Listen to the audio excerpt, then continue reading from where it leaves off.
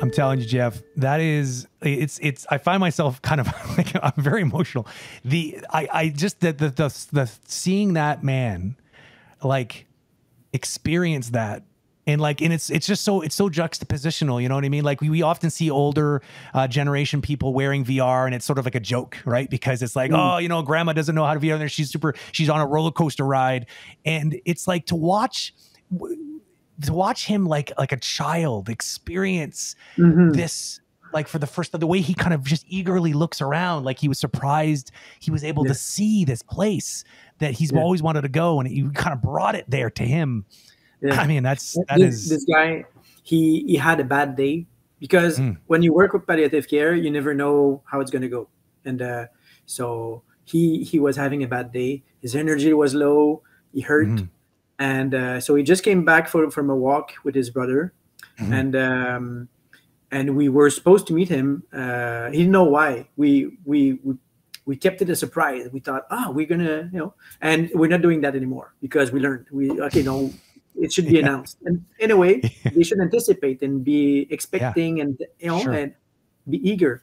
But at that point, since we kind of picked up on something that he wished, and we did it for him, you know, we thought, we're gonna. But anyway, he was expecting our visit. I met him before, and we had a chat and everything, and so he knew me a bit, and that day when I got to his room, he was like, and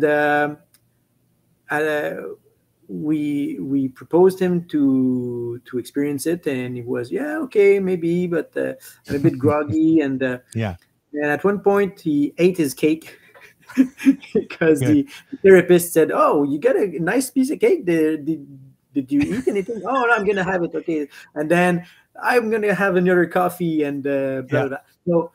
And when he was set, he put the thing on, and he lasted for an hour and a half in there. First time VR. Yeah. That's impressive because a lot of people don't last that long for the first time in VR. No. And so he kept, you know, he wanted to go again and just stay there. And, like he was just sucked right into that world. Yeah. Yeah. He had a bad day. He was, you know, he knew he was going away and everything, and and he's just like, he loved it. And after that, apparently, he was super excited for 2 weeks. He was talking about it all the time. And people were so generous when we shot that.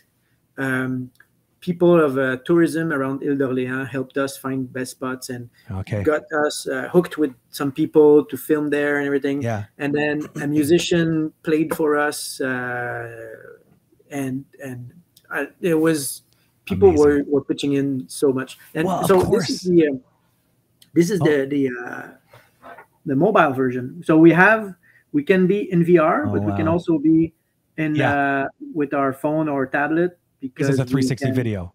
Yeah.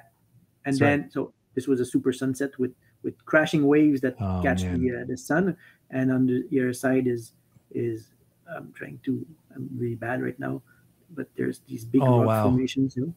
And so this was Côte-Nord. And so if you don't have that many helmets, you can still assist people and be with them, and you see their avatars in there, and they see you. They see the avatar of your phone.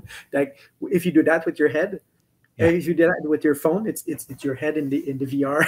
You know, it's going like that. So it's really fun. So crazy. Like, I mean, what inspires me, it's just so easy to understand how people would get inspired by this and want to rally behind the whole project. Like, so yeah, of course you show up there and you tell people what you're doing. It's like, who wouldn't want to, like, you know, like it's such a small gesture to just help find a spot that like they're proud of where they live. So of course they want to show you, but even more so because they hear this touching story that you're doing this for this man. And then of course the musician, I'm sure they felt exactly the same way. It's like, it's almost like everyone just wanted to be a part of that celebration, you know, like, man, it's just so touching on so many levels.